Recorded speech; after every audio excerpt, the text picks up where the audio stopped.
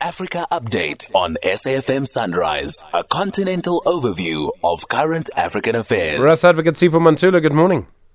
Refreshing morning, Jumbo Africa, to the listeners. Nigeria's new President Bola Tinubu finally sworn in. What promises is he making? Stephen, remember that there were several heads of states who were there, including our President Ramaphosa, Paul Kagame, and Kofu.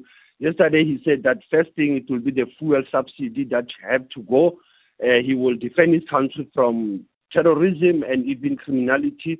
He will create employment for the youth. But remember, these are the same words that the former president said in 2015 when he came into power. But interestingly, yesterday, as you know, it was the inauguration of the president. The opposition members were not there. Actually, the two main opposition candidates who's challenging the Tinubu's election were not in part of the inauguration in Abuja. And also the ordinary people were on the Twitter streets talking about this inauguration. But remember, Stephen, like I said yesterday, the outcome of the court challenge is due in about 3 weeks. So if this challenge will be, will be in the side of the opposition, they are saying that to be for the first time the presidential election will be nullified by the court in the history of Abuja. So we might be waiting, looking for next month, Stephen, but everything went well. And others are saying his first 100 days in office, there will be a mountain of challenges that he has to face: poverty, electricity crisis, fiscal crisis. So those are the challenges that Bola Ahmed Tinubu, the Jagaban, will be facing.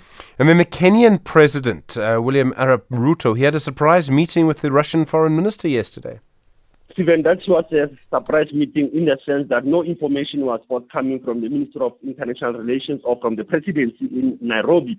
But yesterday, Lavrov engaging with William Ruto on issues that are critical to both Kenya and Russia: trade, investment, economic spheres, humanitarian and cultural questions, education, and cooperation in the UN system. Remember, Stephen, also the Foreign Affairs Minister of Ukraine, Leabua, was at the African Union last week, Wednesday, during the Africa Day celebration. So that shows both Russia and Ukraine still coming towards the African continent to garner their support in many instances. But like I said to you, the meeting of yesterday also is a build-up, as you know, that there is a Russia-Africa summit coming in St. Petersburg between July 26 and 29.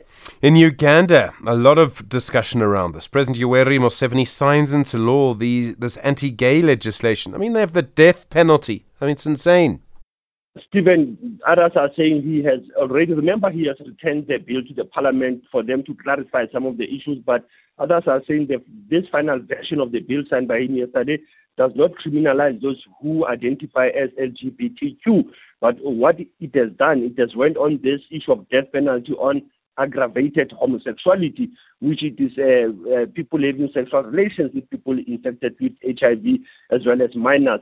But as you know, Stephen, there's already a national outcry in Uganda from the LGBT community. You still have an international outcry from the US. Also in South Africa, I saw a media statement from the EFF also lamenting about this signing of the bill by President Museveni. So it's a long way to go, Stephen.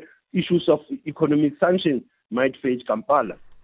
And then in Zimbabwe, people looking ahead to the elections there, the voters' roll, what problems do they have? Stephen, the voters' roll, one of the lawmakers and a member of the Citizens Coalition for Change, who was a former education minister, David Coltart, was saying that the voters' roll, it seems that it is riddled with errors, meaning some people don't find their names in the voters' roll. They find their names far from their places where they are staying. And as you know, Stephen, these elections will be tense compared to the previous ones in 2018. And others are saying Emerson Dambuzo Mnangagwa might announce the date of the elections this week. So we'll be watching Harare on the election date. And then you're taking us back to the 30th of May, 1964.